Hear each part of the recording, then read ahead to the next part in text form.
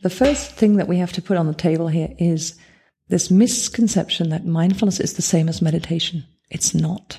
Mindfulness is a state of being fully aware of what is happening and of being fully aware of all the data in front of you and then responding appropriately. So mindfulness doesn't mean as a state being nice. It doesn't mean being friendly, because being aware of the data in front of me and then choosing how to respond rather than responding based on impulse is different from, it might involve me being aggressive if I have to be aggressive, because it's appropriate in that situation to respond in that way.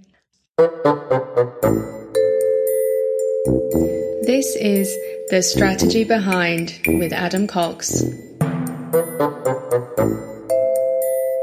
In this episode, we explore the strategy behind the mindful organisation, how mindfulness as a team sport can positively impact organisational performance, with Dr. Jutta Tobias Mortlock.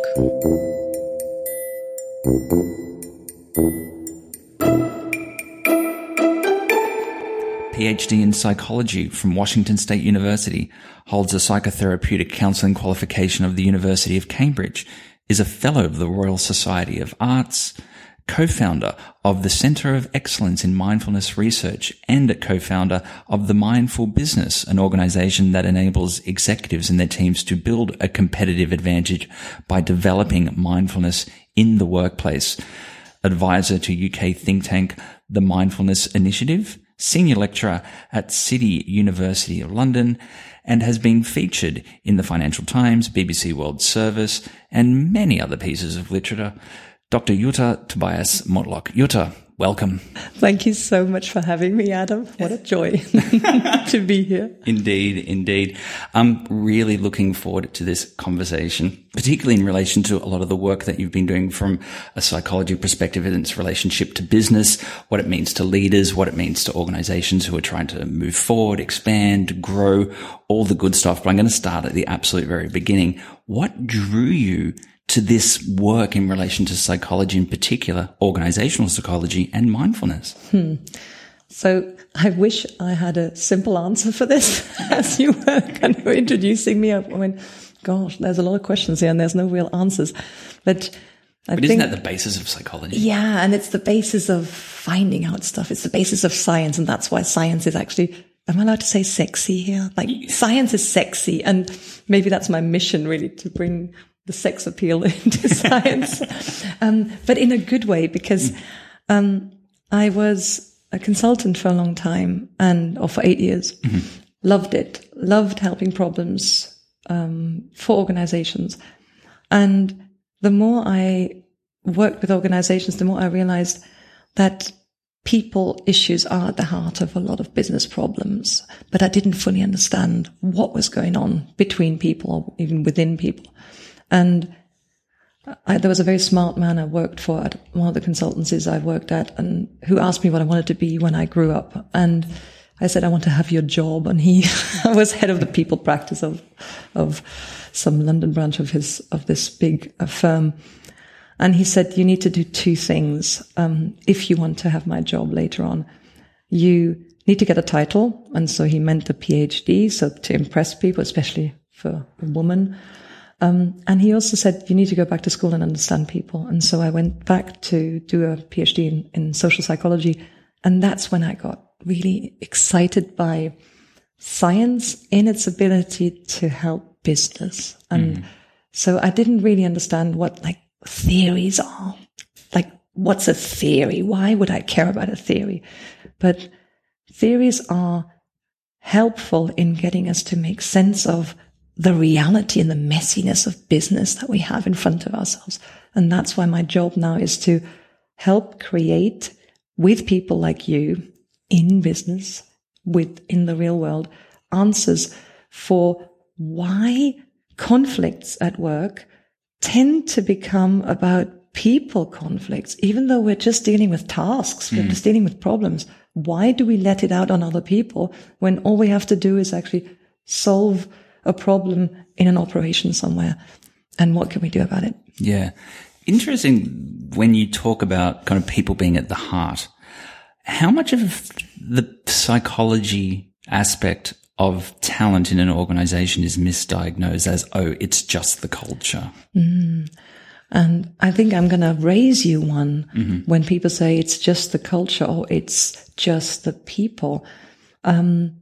Many initiatives in organizational development or in training focus on the skill of the employee or the skill of the manager or the skill of the leader.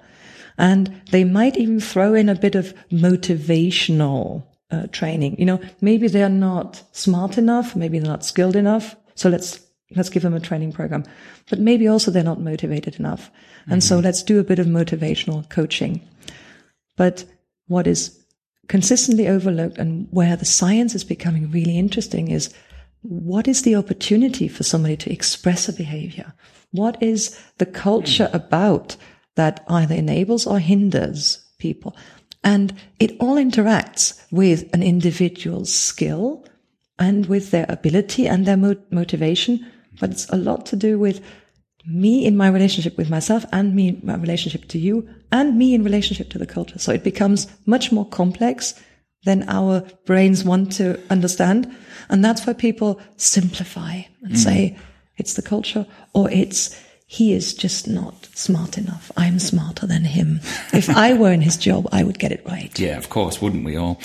But it's also, particularly over the last 5-10 years, I've seen this trend of cultural change initiatives. We will change the organization's DNA, blah, blah, blah. The posters will go up across the organization's kind of, you know, cubicles and all of these things will happen. And most cultural change initiatives, at least what I've seen in my career, are 5 to 7 year exercises. Usually there is a change of leadership in that time and then everything goes by the wayside because the new leader, he or she wishes to make a stamp on the organization, wants to move things forward in a different direction, whatever it happens to be.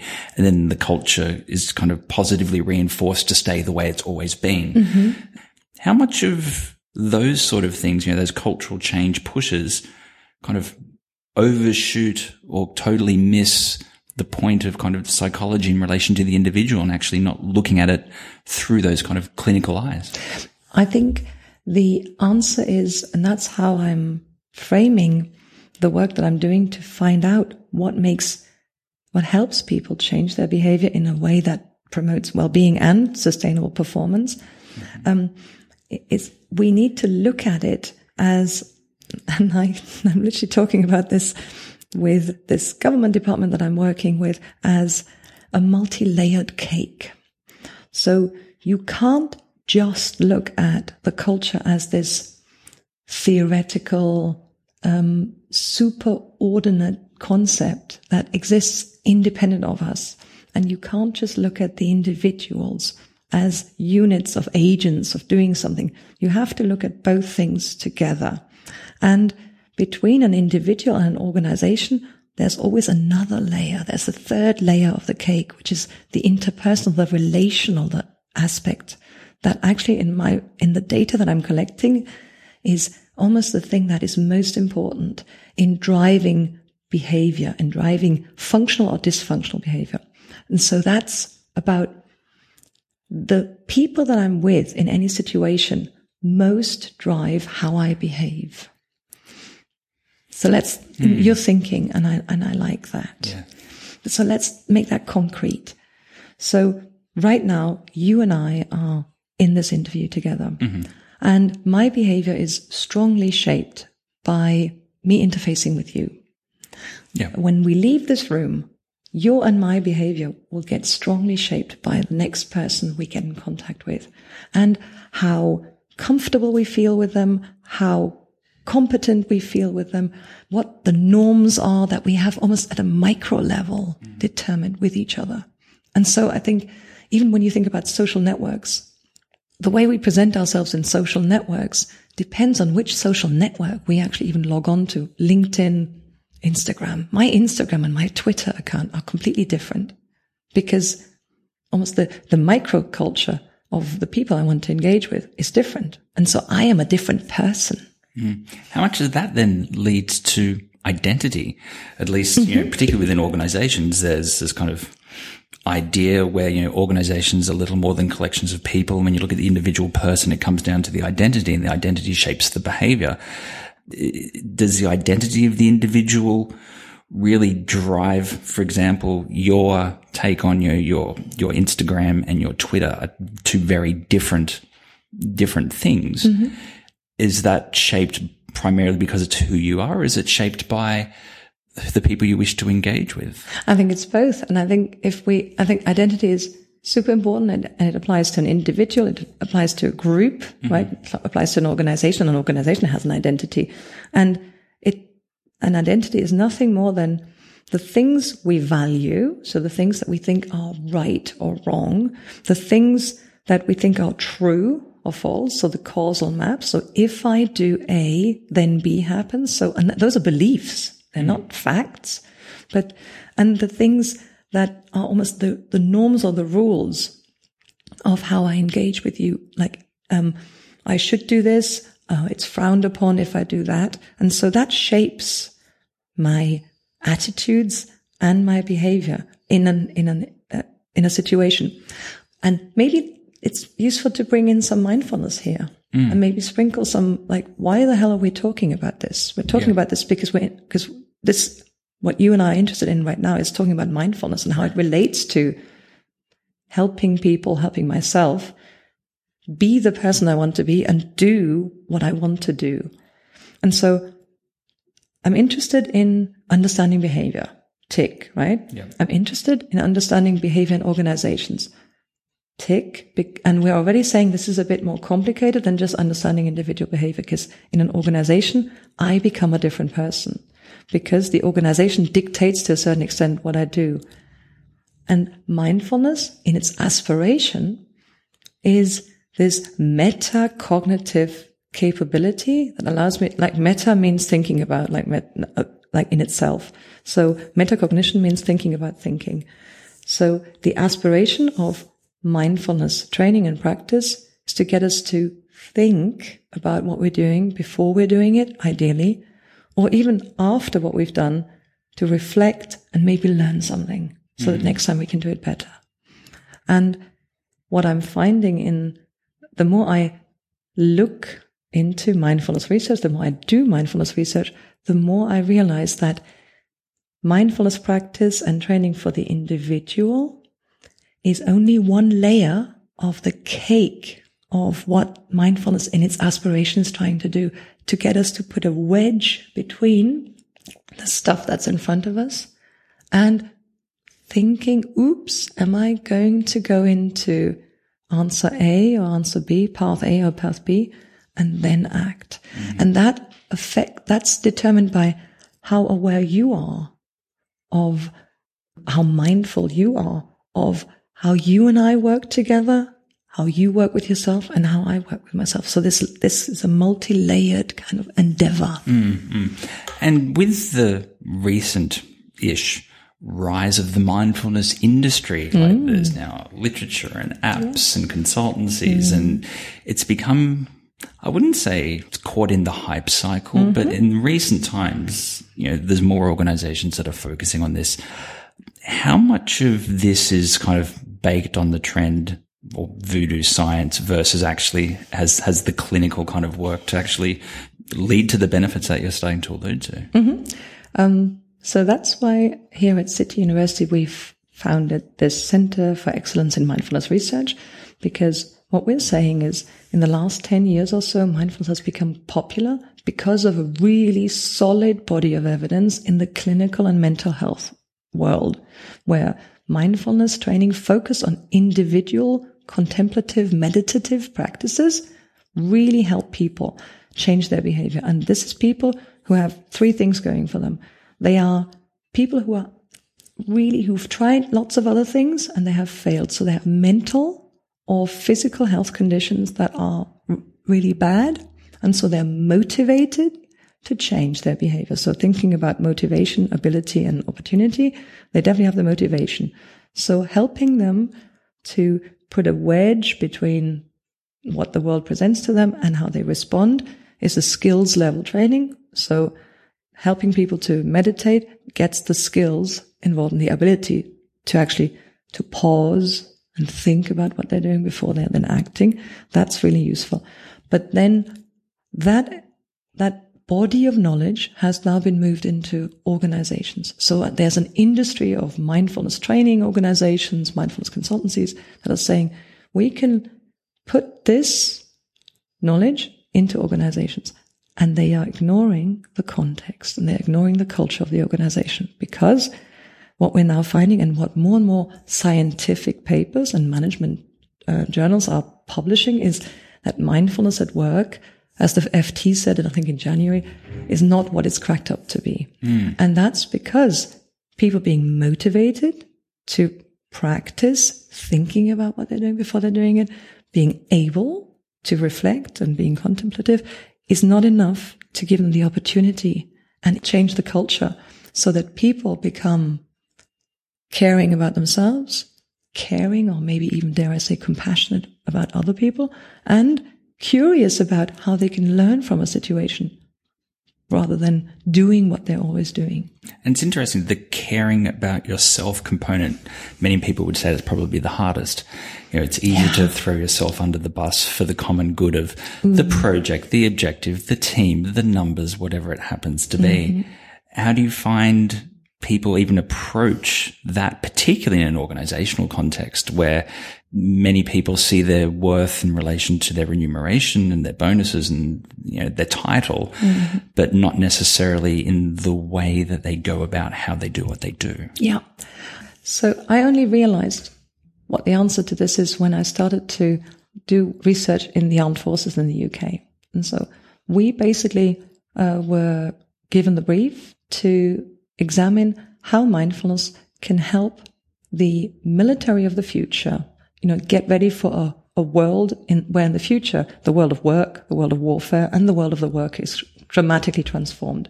And so we had an opportunity to look into how mindfulness can have strategic benefits. And we initially thought, you know, what is currently available on the market, as it were, training individuals in the armed forces to become caring about themselves, to become compassionate with themselves might be useful. But then we looked at another whole other body of literature that talks about mindful organizations. And mindful organizations are highly reliable. And they are organizations where difficult topics get discussed freely, where people are respectful of other individuals independent of their rank or their expertise, and where people are open-minded at all levels. And we then realized when we brought this classic mindfulness training of promoting individual compassion to high-performing armed forces, you know, leaders, as well as people who are typically, you know, a bit of an alpha male, competitive, telling them the message that they should be compassionate to themselves is completely countercultural, especially in a culture where self-sacrifice and dedication is rewarded and actively promoted. And so that's when we started to bring in the really cool science on neurobiology, on social neurobiology. And we basically trained individuals to start caring about each other, and we rewarded them for it, so that almost in a roundabout way, they might feel what it feels like to be caring, and then indirectly start to care about themselves by starting to proactively care about other people. So what we're talking about here is almost creating an environment that is conducive to that change in oneself to take place. Because ultimately you can change the environment, you can change the talent, or you can change the process. The talent's the one you're working with. You're playing with the process of how to be mindful. And I've heard the phrase, you know, mindfulness is a team sport. And by doing that, you're influencing the environment, which then goes back into the talent. So you look at those three things and how they kind of feed into each other. And how is, again, doing something like this in relation to the military is a great example. What sort of impact does this actually yield? And so I absolutely had to rethink how I framed the mindfulness training. And it was absolutely not appropriate to frame this mindfulness training as, compassion training, pink and fluffy self-care training. And so I started to realize, also by watching what happened when teams are taught not to care about themselves, but to care about each other in a really proactive, explicit way. They, in the moments of, stressful performance challenges, actually applied the skills that we had trained them, both in terms of mindfulness meditation, breathing techniques, relaxation techniques, but also other mindfulness techniques that allow people to put a wedge between what's happening and how they respond, such as conflict resolution skills, like questioning techniques, only if we had approached mindfulness as a team sport. And that's why I'm now arguing that mindfulness cannot be an individual, self-focused sport. That's not the intent of mindfulness is never to be inward looking. It's to be outward looking. It's to change the world. That's actually what the Buddhist principle of mindfulness is all about anyway. But you cannot tackle it directly, especially not in high performance, highly striving context where people dismiss the notion that maybe something's wrong with me, or maybe I need to take care of myself better. Hell no. I'm actually going to have to work harder. Yeah. And that's also this knowledge we also realize from an automatic response to stress level we're starting to understand. So this is where the social neurobiology stuff comes in, which is really sexy. Can you give us a practical example of what that team mindfulness actually looks like? Because then I can start to translate it into the workplace and what that actually looks like on the ground. Perfect. So if you think about, classic mindfulness training that's offered in clinical mental health settings is effectively, and it's very well researched, it's called mindfulness-based stress reduction or mindfulness-based cognitive therapy. And it's all about how I work, how I live in response to stress, in response to difficult situations. Moving this into the business means we are effectively managing challenges, we're managing difficult situations, we're managing an increasingly volatile, ambiguous, uncertain environment. Standard crisis conditions. VUCA kind of stuff, yeah. right? But so effectively, team mindfulness is collective stress management. And so that means collectively, what do we do when the responsibility for managing stress is not an individual endeavor, but you are just as responsible for helping me manage my stress as I am responsible for you not getting freaked out by when things start to get stressful for you. And what does this mean concretely from an intervention perspective, which is what we're starting to generate more data on?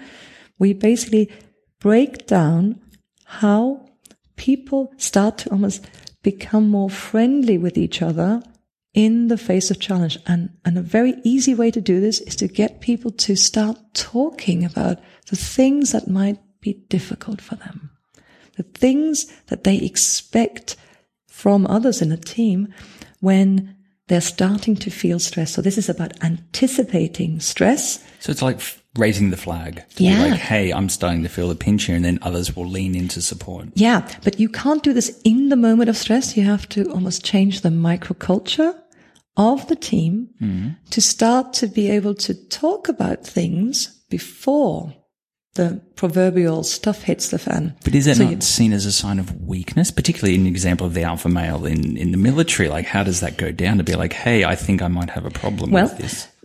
We've practiced this. We've got data on it, and we've tried it out. And so we were leaning on this very cool research by Harvard. Always nice to lean on research by Harvard. So, a hugely successful operations management scholar called Amy Edmondson at Harvard says, helping teams feel psychological safe with each other is not only good for the individual team members so that they will feel more trusted, more respected, but it's also good for the bottom line. Because in today's business world, we don't know where the answers to our complex, ambiguous, uncertain problems come from. So having team members engage with each other at all times creates psychological safety, right? So being able to speak up whenever I feel that something might be amiss, some idea I have might be useful. That creates a highly functioning team. But breaking that down into stress management means concretely, how do you move? How do you get there? Yeah. You create a norm where you say, we're spending dedicated time on sharing with each other what happens to me when I'm stressed. Because it starts to shift the culture about what's acceptable to be talked about from we only talk about good things, we only talk about positive things, to actually, Jutta sometimes crumbles. And that means, and if Adam listens to Jutta, he might start to develop some compassion and some caring, because he sees more of the humanity in Jutta than he saw before. And it's really difficult to see somebody as an enemy when you actually know them and when you know why. For example, they talk more loudly, which is what I do when I'm stressed. Mm-hmm. So we're literally training people to become good at spotting the stress in others. That's what mindfulness as a team sport is about. And then we found out that in the moment of actually challenge and stress, they actually apply the techniques and they perform better, because collectively they become responsible for not letting anyone be left behind. Does these sort of activities and to kind of foster this behavior in an organization, does it need to be leadership blessed or led from the top, or is it something that you can actually kind of park down in the organization and kind of have it run as a remote kind of activity? And the answer is absolutely, it has to be blessing from the top, has to be, so it's top down, absolutely has to be a top down initiative, but it also has to come from the bottom up, just like any change initiatives. They have to not be just imposed on the people, and they are not powerful if they are just generated from the bottom up. And that's why the work that I'm doing in the armed forces in the UK is really helpful, because I'm now starting to be a known, what do you call it in English, a known dog, so I go and speak to all sorts of leadership circles and talk about the financial and the strategic benefits of approaching mindfulness as a multi-level cake, as a team sport. And the leadership cadre in the armed forces has a very long breadth of attention anyway. They are strategic thinkers. They have to be. And they are starting to buy into the data that suggests putting in a mindfulness meditation training course into organizations doesn't seem to return a lot of has not a lot of return on investment, especially over the medium and long term. There's no data of these individual focused mindfulness initiatives in organizations to actually sustain, because the culture always creeps back in to take mindfulness as the lowest priority. And so the leadership cadre in the armed forces in the UK is starting to take mindfulness seriously and as a strategic initiative. And so it has to be endorsed by leadership, but it also has to become part of the fabric of the organization. And that makes perfect sense, because when you think about a leader embracing an initiative like this, on traditional business assessment metrics, it'd be like, what the hell are you doing? Everyone go off on a meditation retreat and da-da-da. And again, it'll be misconstrued as being like, what is this? This doesn't make sense. This is not going to be good for the bottom line. This isn't going to improve performance. If I'm stressed at my desk and I get into a meditation pod and I think about my holiday for 15 minutes, I'm going to come back. I'm probably just going to continue thinking about my holiday and therefore not perform as well as I should. So therefore, how does a leader then reconcile the trade-off of kind of the natural knee-jerk reaction of what something like this would actually potentially mean, very consciously, versus what the data is suggesting? The first thing that we have to put on the table here is this misconception that mindfulness is the same as meditation. It's not. Okay. Mindfulness is a state of being fully aware of what is happening and of being fully aware of all the data in front of you, and then responding appropriately. So mindfulness doesn't mean as a state being nice. It doesn't mean being friendly, because being aware of the data in front of me and then choosing how to respond rather than responding based on impulse is different from, it might involve me being aggressive if I have to be aggressive, right? It might be being, cruel to be kind, because it's appropriate in that situation to respond in that way. Meditation is one of many avenues or practices or techniques to get into that state of mindfulness. Kind of like clearing the decks of all the clutter of life and just going, okay, I need mental capacity here to be mindful and be in that moment. Yeah, absolutely. And it's an absolute misnomer that you always have to meditate in order to become mindful, because hasn't it happened to you that when you noted down for a week the decisions that you took, or, when you even looked at what you spent money on, that process increased your awareness of how you spend your money and of how you actually make decisions. And that is a technique to increase your mindfulness. And that gives you a bit of input into next time being more aware, clearing the deck, being aware of what's going on and responding appropriately. And the really important piece of research that got me to see that this has legs is the work by this wonderful social neurobiologist called Stephen Porges. And he said the way that our body responds to stress is precognitive. So that's much quicker than our cognition can ever come in.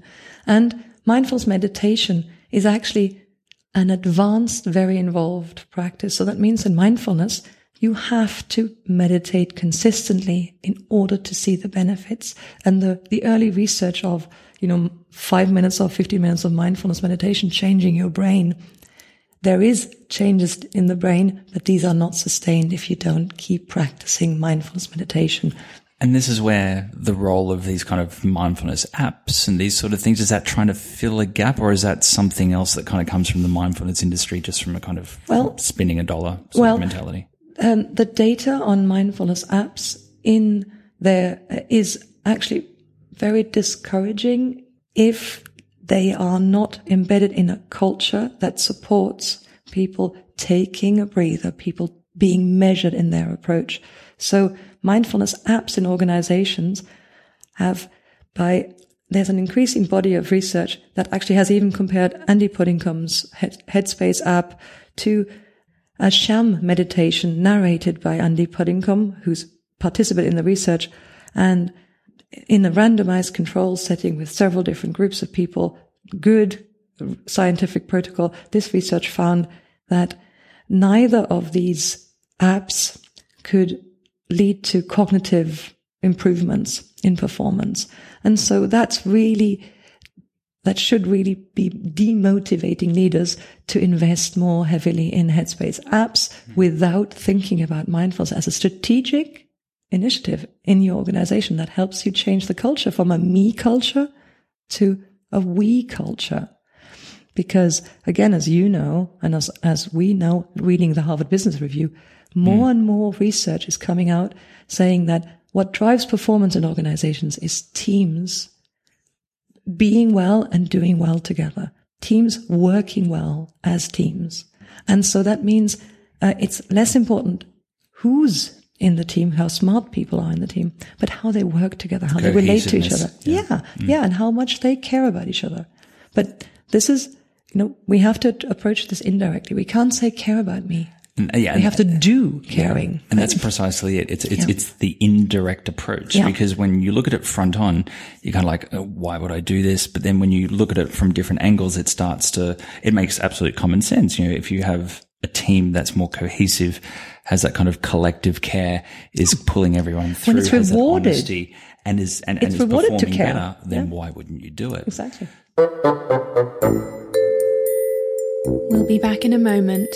You're listening to The Strategy Behind with Adam Cox.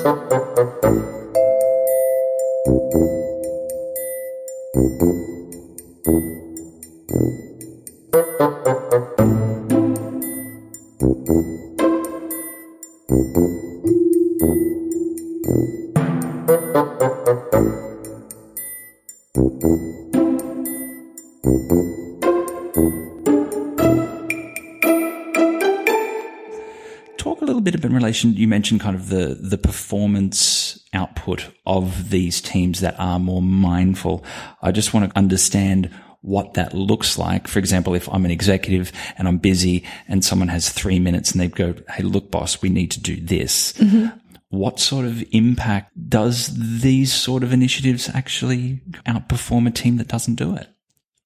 So the study that we've run, that we just published, is the first study that puts individual mindfulness meditation together with more socially or team-oriented mindfulness practices, such as how do you systematically create a team that manages stress collectively, and breaking this down. So this is the first study that we are aware of that has turned this into an intervention and evaluated it scientifically. And we found that the teams that approached mindfulness as a team sport, as a strategic endeavor that effectively goes into the culture, and culture means performance management, right? Mm-hmm. Culture means resource management. Culture means reward management. They perform better under stress. But we're only talking about one small study in the armed forces with officer cadets. We need much more research. We need much more data. But Adam, more importantly, it's really important to understand that when we are under stress, our body automatically makes us less social unless we have a social system where we feel safe to reach out and engage with other people. So we have to fight the culture of organizations that says when the work gets tough, people typically work harder, they shout louder, they become more aggressive. Mm-hmm. And that's because at a neurobiological level, we go into fight or flight, right? Yeah. You know this, I know this. And if the stress gets sustained, or if it's so big, we go into freeze. So it becomes traumatic, right? And in organization, that doesn't typically result in us, emptying our bowel and going into voodoo death, but it means that we disengage from the initiatives the quit-in seat. Yeah, exactly. Yeah. And so, or people who are frustrated by the change initiatives in organizations that haven't resulted in anything, they just glaze over. And this is what freezing means. And that happens automatically because their body has been disappointed too many times. Mm-hmm. But what's the strategy to get us to do what we're good at as human beings? We're good at social engagement. We're good at asking questions. We're good at soothing others. We're mm-hmm. good at helping others. And so in a fight or flight culture, and most organizations today are fight or flight cultures where we're constantly stressed, where we're constantly under pressure, we have to systematically change the rules of engagement of people. So we need to reward and make it normal and change the processes so that people can say, help, I don't know the answer. Because actually, as lots of Harvard Business Review research says, when I admit that I don't know the answer, there is a space that we can fill with possibility and learning. Mm. And when I admit, and especially if I'm in a leadership position, just saying, I don't know the answer, somebody else might help me. And so systematically training teams to become good again at engaging with each other, caring for each other, is the way to fight the fight or flight automatic body response. Yeah. And that's what social neurobiology actually has confirmed. With leadership, like you've introduced, if I'm a leader and I don't know, that you still create this space. But given the nature of mindfulness as a team sport, it's lonely at the top, and there's mm-hmm. much literature, and it's absolutely true. And it can also be seen as a sign of weakness. And if weakness mm-hmm. gets out into the analysts, it goes to the street, it has this domino effect. Is the approach of creating this sort of a headspace in leadership similar? Does it need to be altered? Like, does the application change through the hierarchy? Mm-hmm. I think that's a really good question. So, the research that I'm working on in the armed forces has 3 different strands. And so we're talking about, training establishments that are training, currently like, Royal Marine Commandos, and that's pretty much at the not the foot soldier, but the very smart warrior of the future mm-hmm. kind of end of training large groups of people who have to get through training, and it's very resilience provoking or not. And so this is more about people functioning in teams, people working together. And the future of warfare, of course, is teamwork, just like the future of work is teamwork. So that's more about culture and process change. Then I'm working with senior Royal Navy officers who are they're calling it's effectively the C-suite of running the Royal Navy, where they are like effectively middle manager communicating strategy and executing it. That means engaging with people. So they have to be more of a leadership position. There's a bit more self-management. That is a publicly visible self-management, more so than my Royal Marines training. So the shape of the training changes. And then I'm working with submarine commanding officers who are also interested in bringing mindfulness into their training. And there it's very much lonely at the top. Commanding a nuclear submarine is a very tough endeavor where your decisions really matter, from a minute to minute perspective. And so we're seeing that the mindfulness training has more of a leadership empowerment and self-management flavor than the kind of the more social flavor that we put on top of the traditional mindfulness meditation, mindfulness contemplative flavor. But so the leadership flavor of that is more of an agenda setting and changing the strategy from command and control to mission command. And what does this mean? Not just for me as a person and me working with my subordinate, but what does this mean for me in relation to the organization that I work in and with? And so what are the policies that I say are the right policies? Are the policies that promote measured, calm responses to stresses? And what are the policies that we have to eliminate when stresses happen? So it's more of a policy setting agenda when I'm more of in a leadership position.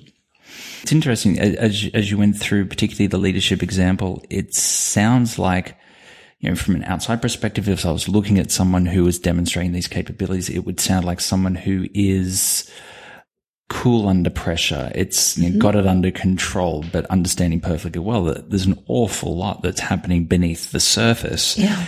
But what you're getting to here in relation to this research is creating the space and giving framework and a structure to take things out and almost prioritize in your work the policies to go, okay, well, how must I think? How must I act? Because this is a very stressful moment, but I need a framework in which to operate. And that therefore allows me to be calm, to be mindful about very critical decisions that can affect organizations and a whole lot of people. We've also just done a survey of leaders in armed forces context, in policing context, and in emergency services context. And just like, I've used to work in normal business context, like you and I, that's where we've met. But what these leaders are telling us is very similar to actually even how normal business is moving. The challenges are becoming more public. So my decisions are becoming more public. There are more stakeholders that I have to satisfy. And these are additional stresses. There's financial pressure everywhere. We have to do more with less. And because all of our decisions are scrutinized by the families, by the community that we're serving, either in a police or armed forces context or an emergency service context or even in a business context, problems are becoming more complex. But this really good research by professor at Southampton, Amy Freya, who looked at bringing together, watching how individual and collective mindfulness actually plays together. She observed a setting, a specific military setting. She found that what leaders have as quality is a quality of being comfortable with chaos. Now, the holy grail for you and me becomes, how the hell do I make this happen, right? How do I translate this into an intervention that can enable an individual and a team and a group to be comfortable with chaos? And it turns out it is at the interpersonal level. Even if I am a leader that has to remain cool because people are watching me when there's pressure happens. So I mustn't crumble when there's an extreme challenge in the face of me.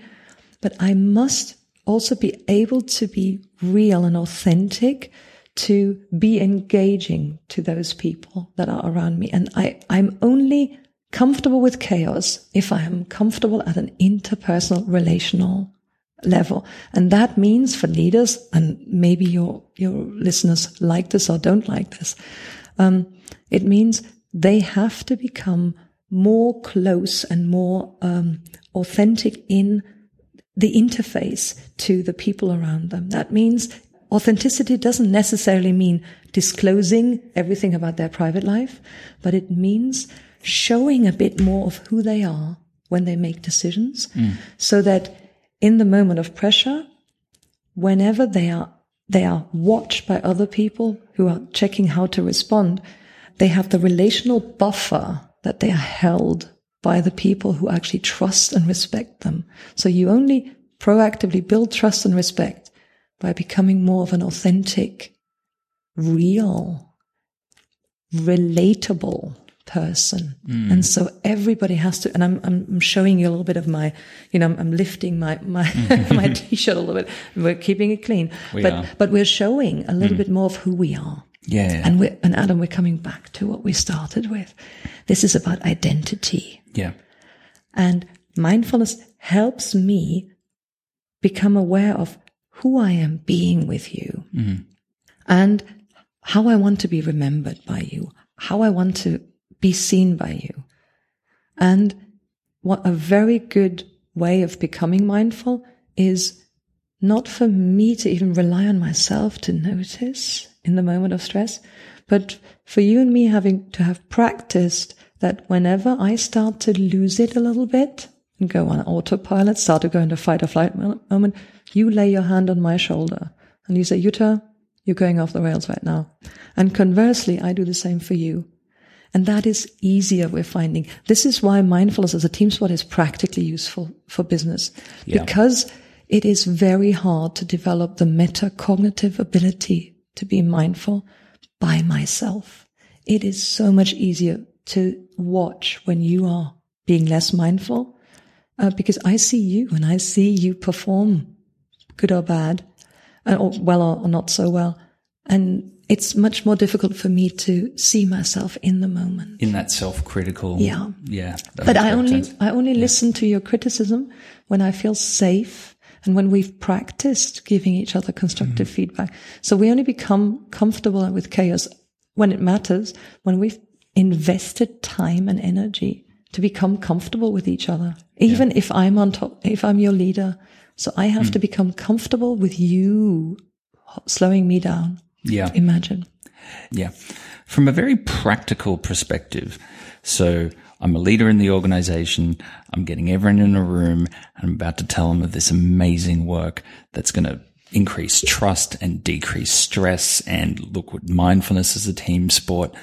Where does a leader, where does an organization, someone who's introducing work like this into their org even begin to start rolling this out without kind of getting the rolling eyes? So where we've started in the armed forces context, where we've started to roll this out and build interest in trialing more of these interventions, is we're starting from the business benefit and what business problem this is solving. This has nothing to do with mindfulness for the sake of mindfulness. The business problem is that we have a situation where we need people to change the way they do things. So we have, whenever people in the teams that I'm working currently, whenever they get under pressure, they start to let the pressure out on each other.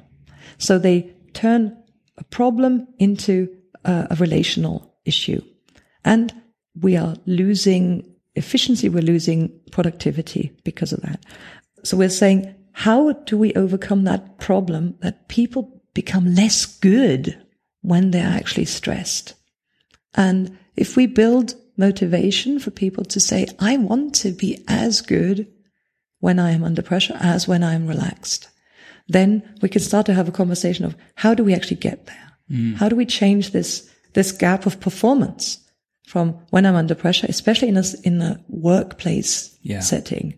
The other thing that's really helpful is to remind people that today's problems are more complex and more unknowable than they were before. So we used to have risk logs and risk management procedures, and we used to be able to calculate the probability in which, how likely was it that a certain problem or disaster would occur.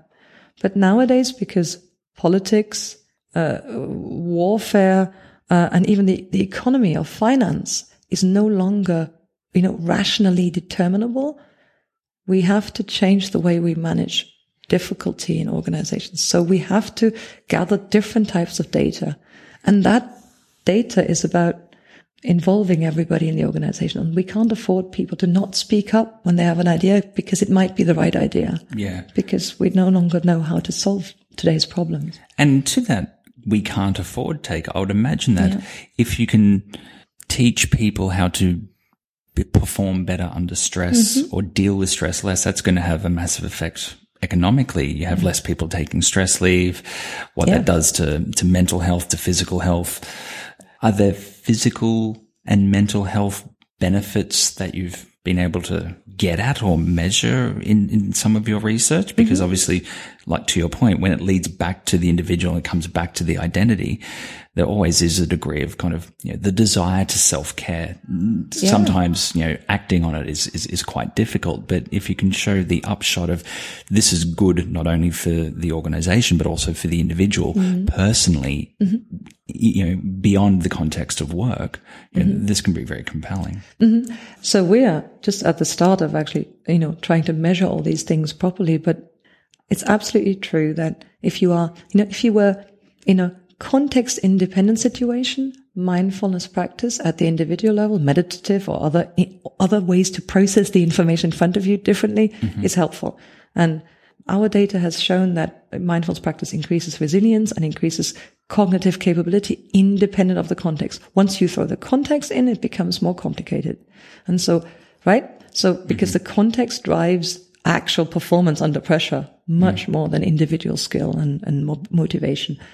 But we're finding that and in the military study, we found that if we've made that microculture change, we've measured people's individual resilience levels and their individual cognitive capabilities.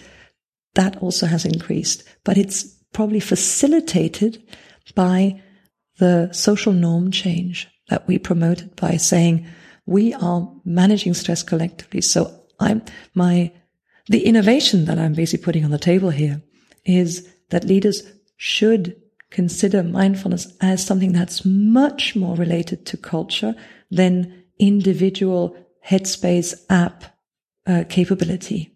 Because the capability of meditating is, you learn this within 5 minutes. Kids learn this within 5 minutes. The crux or the trick is for people to consistently practice what is good for them. And that gets determined by the culture.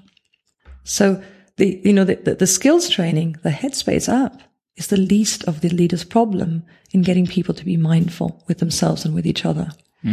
But the relational stuff that happens when a whole team starts to get stressed, when a whole organization starts to feel overwhelmed about what's going on, that's where the money is really in mindfulness. Yeah. And how does one deal with, let's say you're going through that transformation and you end up with a leadership change, which is one of the most common things with anything that I see that's either dealing with talent development or cultural change or whatever it happens to be. In walks a new leader and everyone is automatically tensing up. And even if it's not pushed to the back as an organizational agenda, individually it's like, oh no, here we go. Like, what are we going to get? What's going to happen to my budget? What's going to happen to the work we've been doing for the last 5 years? Like, have you seen a way to kind of pass the baton firmly to ensure that there is a commitment to this work? Because you've said a number of times it needs to be sustained. It needs to be repeated. You need to create that space and then make sure it doesn't get deprioritized when something hits the fan. So the work that I normally rely on in having those conversations with organizations, because they ask exactly those questions, I go to another really brilliant Harvard psychologist. Her name is Susan Davis. She talked about this brilliant concept of emotional agility.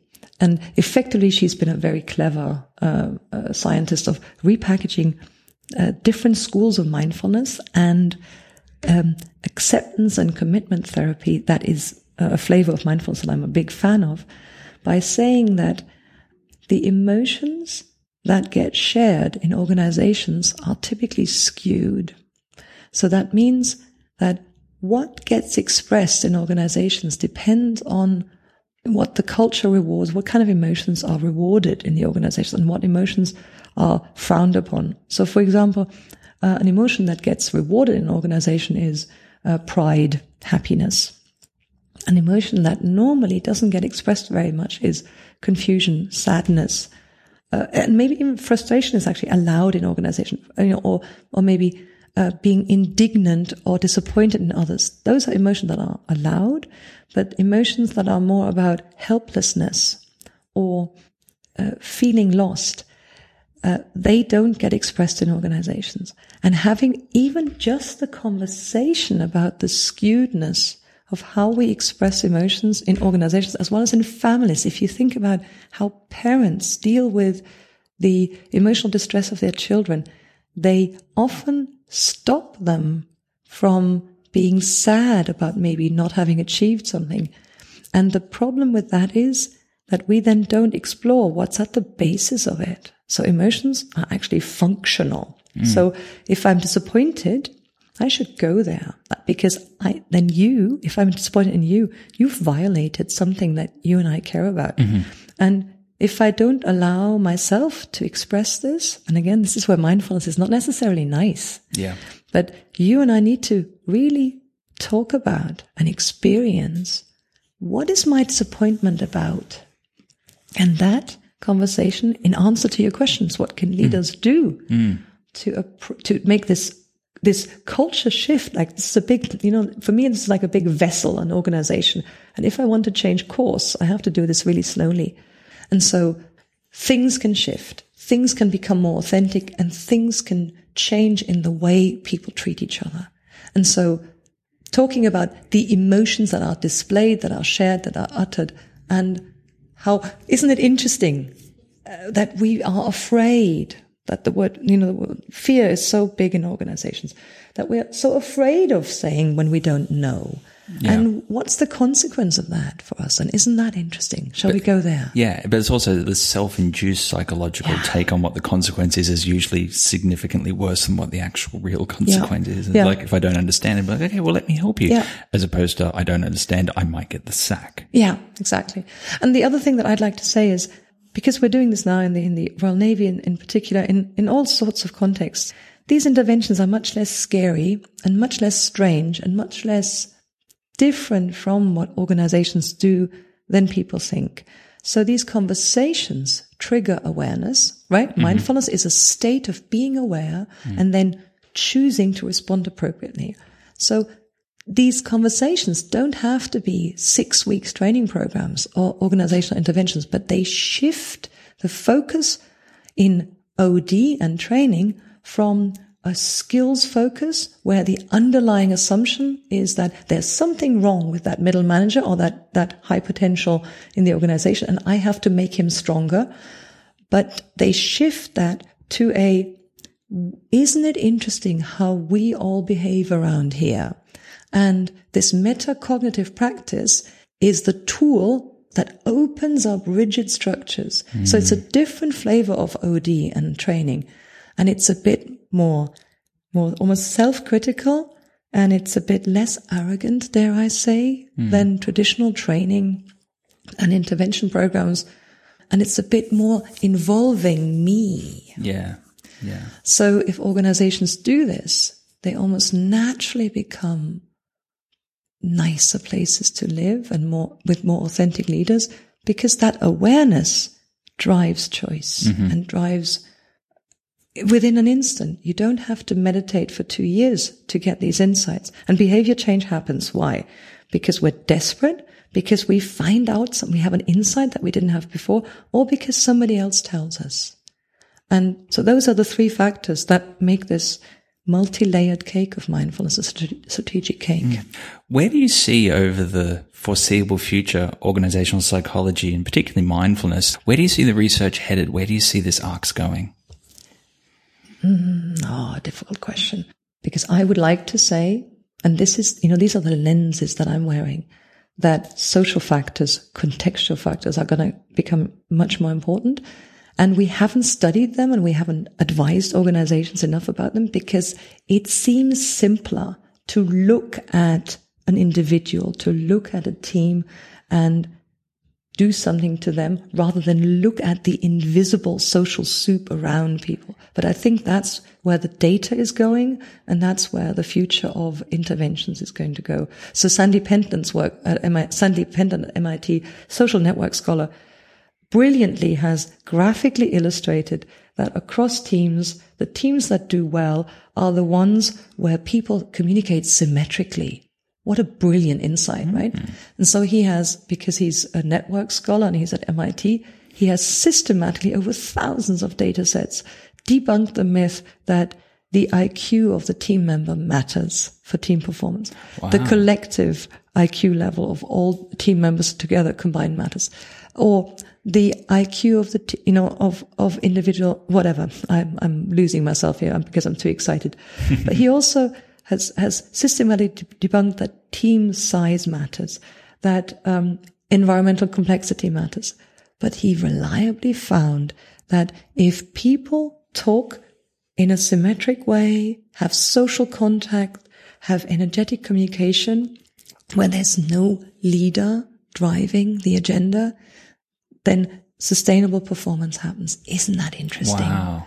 And how do you get there? This is my question. You get there by turning people into carers of each other. I become your keeper. Like Obama, right? The only real president in the last, decade or so in the US. He said, I need to become my brother's keeper. And if I become my brother's keeper, all sorts of good things happen. And because he will become responsible for me. And then we can actually do good things. Brilliant. So where is your now work headed? What's next for Jutta?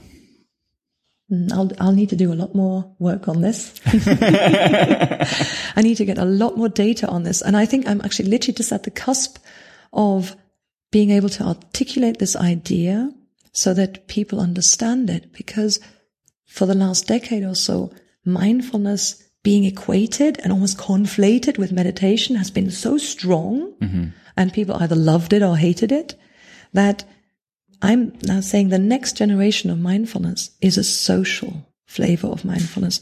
And I'm certain that it's the right direction to go into, but I need a lot more, evidence to make it valid and reliable. So I have a lot more work to do. Building the case. And I have I've had a book deal for 3 years, but I didn't feel like I had enough data to actually populate this, and I don't want to write another book on mindfulness that is the same as all these 100 books that may or may not have made a difference. I don't know. So I'd like to really make a difference in organizations. Nothing wrong with making a difference. No, absolutely brilliant conversation. Finally, where can people find you if they want to reach out to you and learn more? People can reach me if they Google Center for Excellence in Mindfulness Research at City University. Brilliant. Okay. Nice and easy. Jutta Tobias Mortlock, thank you so much for your time. This has been absolutely amazing. It's been absolutely equally amazing for me. Thank you so much, Adam. Wonderful. Thank you. Adam Cox is a trusted strategic advisor to leaders, executives, and organizations across the globe. If you're interested in Adam's work or wish to sign up for his newsletter, go to adamcox.com.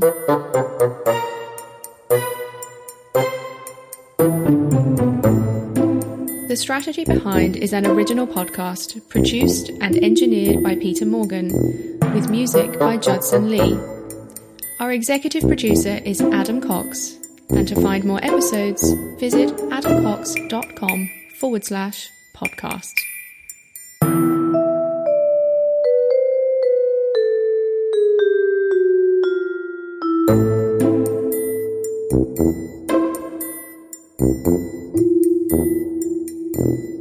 Thank you.